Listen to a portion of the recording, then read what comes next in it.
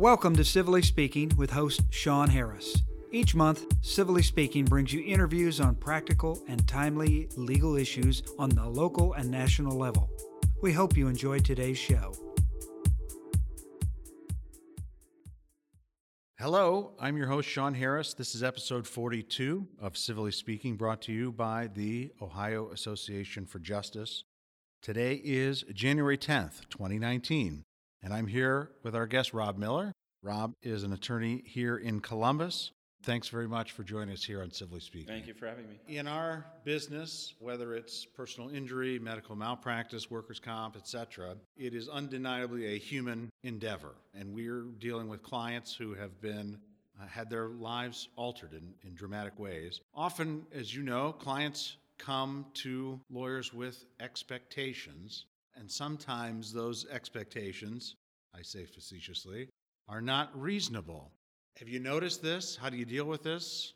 Talk to us about managing client expectations. Sure, and I think that's an important topic, and I think client expectations seem, in my practice, to be different depending on the three main areas of practice and depending on where they fit into that. And the three main areas that I deal with would be your general personal injury case, which is often an automobile crash or something of that nature, a premises liability case, something like that, a product liability claim, which is a considerably different animal and often involves more catastrophic type injuries, and then the third being a medical malpractice. And all three of them, I think, have roadblocks to them in terms of the clients meeting their expectations.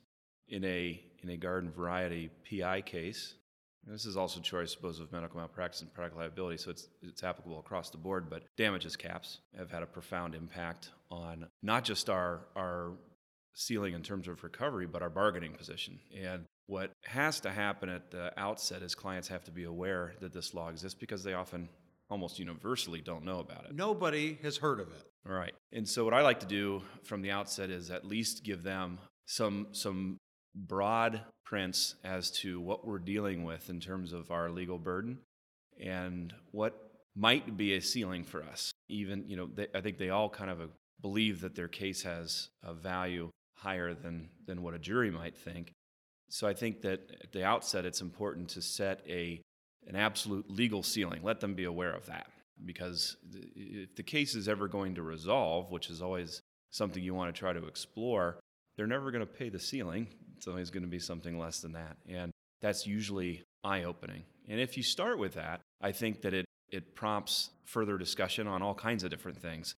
And you can use that to parlay into, well, that's not our only challenge. One of the things that happened to me probably within the last week, we had a mediator's proposal on the table of a very significant motorcycle accident case. And it wasn't a products case. This was just a garden variety personal injury case. But we had a rental car, so we had a large policy, and we had significant orthopedic injuries. When we were evaluating whether or not to accept the mediator's proposal, which of course was causing my client to stretch from his expectation, and what we were told by our mediator was causing the insurance company, of course, to stretch from their expectation, lots of questions started popping in. One of the questions was whether caps would apply or not. The inquiry was about whether or not he had a substantial permanent deformity. In his case, it was a situation where his injury was more lower extremity, so he had some scarring, but he had internal hardware. It's very difficult to know exactly how a court's going to cut on that, but that's going to make a large difference in terms of what our ceiling would be. So that was a variable that was very difficult to explain, to sit down and work through, and to handicap. And there's not a whole lot of jury verdict data you can look at that's going to tell you one way or another whether a jury is going to find his injury to be permanent and substantial deformity. So we had that issue. But what was most eye-opening to him was that conversation prompted other conversations like, well, what is a jury? How do their minds work? And aren't they going to be influenced by the fact that we're against an insurance company? Ha-ha. Jury will understand my case, right? Right. He didn't realize that a jury doesn't get to hear about insurance and what the coverage is. That was eye-opening. That's something I had never initiated with him and caused me to think, well, in my higher value cases where there is insurance coverage, and we have those conversations early on, I need to start making sure that everybody knows that the jury doesn't get to hear that it's still going to be a common person at the table across from them that the jury is going to think is footing the bill for this, or unless you have a sophisticated juror that knows that there's probably insurance coverage for that. So I think we're always kind of trying to evolve our conversations with jury expectations and always trying to think of, well, what are all the variables that I need to bring up? The sooner you bring it up, I think, the better you're going to build your level of trust and be able to work with that person towards a fair resolution based on all the variables down the road. I think that's an excellent point as far as the timing of when to have these conversations. I remember being a younger lawyer and thinking, stage one, sign up the client. Stage two, talk about the merits. I think what you're advocating is from the initial client meeting, discussing what their expectations are and what the legal realities of their case in Ohio is today. Yeah, I mean, I'm with you. When I first started, I was of the mindset that if you can't hit them with everything at once, it's too overwhelming. But as I've grown in the practice, I've learned that I've never had a client who takes the time to come see me who's trying to hurry out the door. I've never had a client upset that I call them to talk about their case.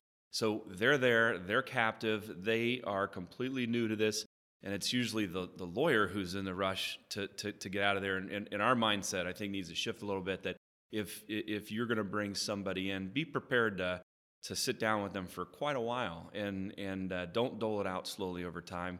Go ahead and hit them all at once and then revisit certain things over time. And I think that goes a long way towards building a rapport, towards avoiding surprises that occur at depositions, which is another area where you learn, at least I've been guilty of learning more about my client at their deposition than at the initial intake. And that's something that you really shouldn't have occur to you. So where I've gone with it in any of the three areas of my cases are really, if they're going to come in, we're going to have a long talk, and we're going to start, at the beginning of the facts and end at this is if it goes all the way to the end of the day, this is what we're looking at.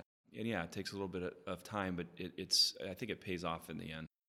And again, you make a good point that by covering it as early as the initial client meeting, when you say it again and say it again and say it in throughout the course of the case, they're not hearing it for the first time, right? They've heard it from you. By the time they get to mediation, they're now hearing the same thing from the mediator, building up your credibility as counsel. That's right. And the cue I get when I think I've done my job the right way is sometimes sentences begin with, and I know you've said this, or I've heard this, or you mentioned this, and so that means, hey, that's good. That means it's registering, and they're starting to get it. Now they still push back on you and fight about it.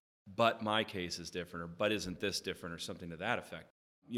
On the same vein, when you're talking about, for instance, a medical malpractice case, we have affidavits of merit requirements, we have expert requirements, we have incredible expense that they need to hear about right away. They need to hear that as important and as horrific as their incident may be, our hurdle is different in terms of what can we prove and what can we find by way of an expert in that field. What can we find that's going to help carry the water here to say that there's been this deviation from the standard of care? And obviously, I can't tell you how many people call and think that, there's insurance that covers these injuries, not understanding the difference between malpractice and an unfortunate outcome that's a risk and complication. So I would say a good 25% think that if you've had that bad outcome, well, that's why we have insurance to cover me for this. And I wish that were the case, but that's not the case. And then the other one in the medical malpractice world, I think the conversation that has to be had initially, even if you're going to take the case and it's a borderline damages case in terms of whether it makes economic sense to pursue the case, I think that conversation has to be had because there's a wide discrepancy in terms of the cost of experts, and sometimes you don't know if this is a $7,000 retainer case or if this is somebody who's going to look at it for $250 an hour. That can make a big difference if you have a medical malpractice case that's capped, and you're not sure if it's going to ever make economic sense. How many experts are you going to need? Sometimes you don't know those answers until you've actually looked at the records. So you have to leave that meeting saying, I will sign you up. I will look at these records. I can't promise you that this is going to make financial sense. We're just going to have to figure out what we see when we get there. I certainly found out that the hard way too. I think that clients appreciate that kind of honesty up front. Certainly if you frame it correctly, right? If you tell the client, I'm not going to take your case because it's not big enough, that doesn't sound so good.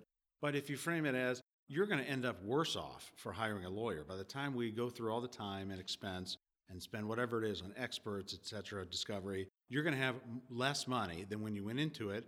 I don't want to do that to you. It doesn't do you any good. It doesn't do me any good. we're trying to get a successful result for you under the circumstances. Yeah, and in the nightmare scenario, which happens all too often, I think, for all of us, because we have clients that are emotional about it, and they don't like hearing that.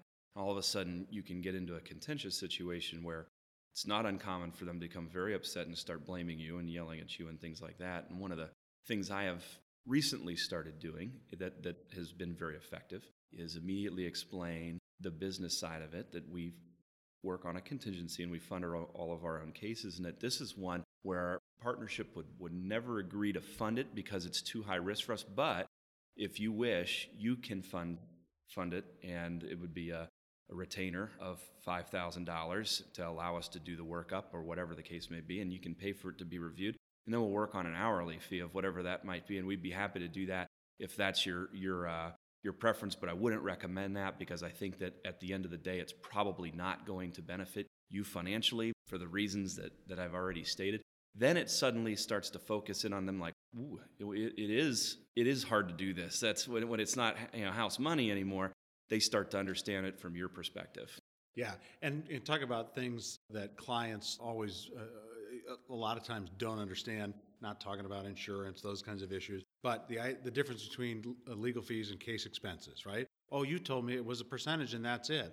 Well, no, we talked about that, but we can go over it again. Yeah, and that's why your fee agreement obviously has to be very clear about that, because that is a common one. People have a misunderstanding about that all the time, and I make it a practice to actually point that out, even though 2-3 years down the road it's forgotten.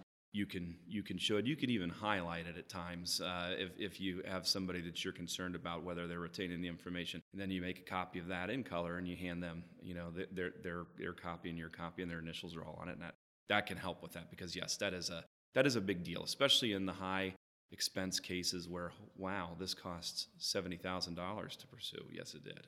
I was thinking about, as far as initial client meetings and intake. I've had situation. You talked about some of the practice pointers.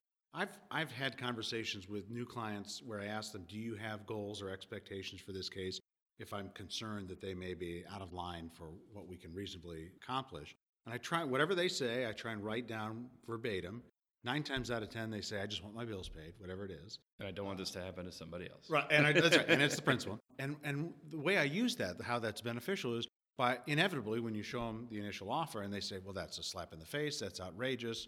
Let's file suit right away." I said, "Well, when we talked initially, you only wanted your bills paid. Apparently, that goal has changed now, and so let's have that conversation." So it serves as kind of a recentering, but also a jump-off point to talk about. Okay, let's continue in this professional relationship. Talk about how do we get the best result under the circumstances. I love that idea. I think that's a great idea, and I'll start doing that. Good. All right. Well, maybe this podcast is worth something to somebody now. All right. Yep. Rob, you mentioned that you handle a fair amount of products liability cases. What percentage of your clients in potential product liability cases know about a statute of repose in Ohio? Right. So the statute of repose has come up, I would say, in 3 critical places for me. None of my clients, of course, know about it. What? It exists in medical malpractice as well. There's a 4-year statute of repose, and that one comes up fairly frequently. 3 times it happened to me in a product liability setting. The first was a wrongful death situation where a gentleman was repairing a machine in a factory setting, and the machine had sophisticated software in it, and there was some sort of hiccup that he could only repair by accessing a panel inside of the machine. And when even though the machine was locked out and tagged out, it was energized, the way the software was set up was a defect. And so when he reset the machine just as the manual said to do, it cycled and caused a traumatic brain injury for him that he was not able to survive. The machine was older than 10 years, which is the Ohio statute of repose. I remember when that testimony was taken, and I went and I watched that, and the naivety of people was shocking to me, that they really thought that it's simply not practical, that there would be machinery out there or products out there that are 10 years old, and that it would be completely unfair to hold a manufacturer to a standard like that. But the other one that came up, so that's number one. That's an error code that had never been, a sophisticated machine like this has potentially millions of them. This is an error that had never occurred before in 10 years of use. Classic example. Second one automobile seatbelts. How many people are driving around out there in cars that are 10 years or older? A lot that have never been in an accident, or that have never been in an accident with, for instance, somebody sitting and belted in the right rear where we have a defective seatbelt, for instance. So in that particular case, there's no ability for the consumer to know that they're riding around, their children are riding around a car with a defect in it. The third one was, of course, both of our firms have been involved in the Ohio State Fair case, where we have carnival rides or fair rides out there that are older than 10 years old, putting our children on it. Our community is putting their children in it. Ohio law says that in these three instances, there's nothing we can do. Our hands are completely tied. It's an airtight statute. It's always shocking. It's always shocking to clients when you say, yeah, you didn't know about that. They don't know what our General Assembly is doing. They never do. And it's a frustration to all of us every election year we go through. And I know it's not high on people's radar what's happening with respect to people's access to the courts, because it's only important to them when it happens to them. If it doesn't happen to them, then everything's shipshape, and there's other issues that are more pressing, and I understand that. I think one of our greatest challenges is trying to figure out a way to continue to try to message this, but it's really trying to message to people that are just not going to be capable of receiving it because they don't have that human experience. Yeah, I always thought with statute of repose on products, the least they could do is require a warning, right? To place a sign, whether in front of the amusement park ride or on the seatbelt, that say, this was manufactured on and sold on this date, and just so you know, fair warning, after this date, it doesn't matter. You can't bring any claims, because that would be the fair thing to do. Maybe put it on the sign, welcome to Ohio. Right. Statute of repose in effect. Right. Well, and the same, we see that a lot too with court, when you have medical malpractice claims at Ohio State. Hey, by the way, your doctors are all immune. This is a claim against the state of Ohio with vast limitations on what can be done for you, and they don't know that. That's not disclosed to them. And I think that there is a fair amount of people. The world of malpractice, of med mal, is much more on people's radar than products. And I think people would actually elect not to go to Ohio State if they had some idea that there's greater license to malpractice them. And I understand the wisdom behind it, because you're teaching. It's a teaching hospital and things like that. But we sure don't do a good job of disclosing it to the patient so they can make an informed decision about it. And speaking of Ohio State, even that legal issue of immunity here, I mean, our idea or our topic today on talking about managing client expectations, they don't understand that. No. They don't know it, and even if they know it, they don't understand, wait a minute, they're at fault. They caused this injury. And why aren't they responsible? Deeply offended by that notion. They are. That's not what our country's ideals are founded upon. And nobody gets a free pass. Nobody gets to run red lights with impunity like that. And so, yeah, it runs completely afoul. And again, that goes back to the old, well, that doesn't apply to me. Why should it apply to you? And it shouldn't. We all agree with that. It shouldn't. But that's why it offends the very nature of American citizens. Rob, thanks very much for being here today, and thank you to all our listeners out there. If you like our show and want to learn more, check out civillyspeaking.com. Also, leave us a review on iTunes, and we'll see you on the next episode of Civilly Speaking.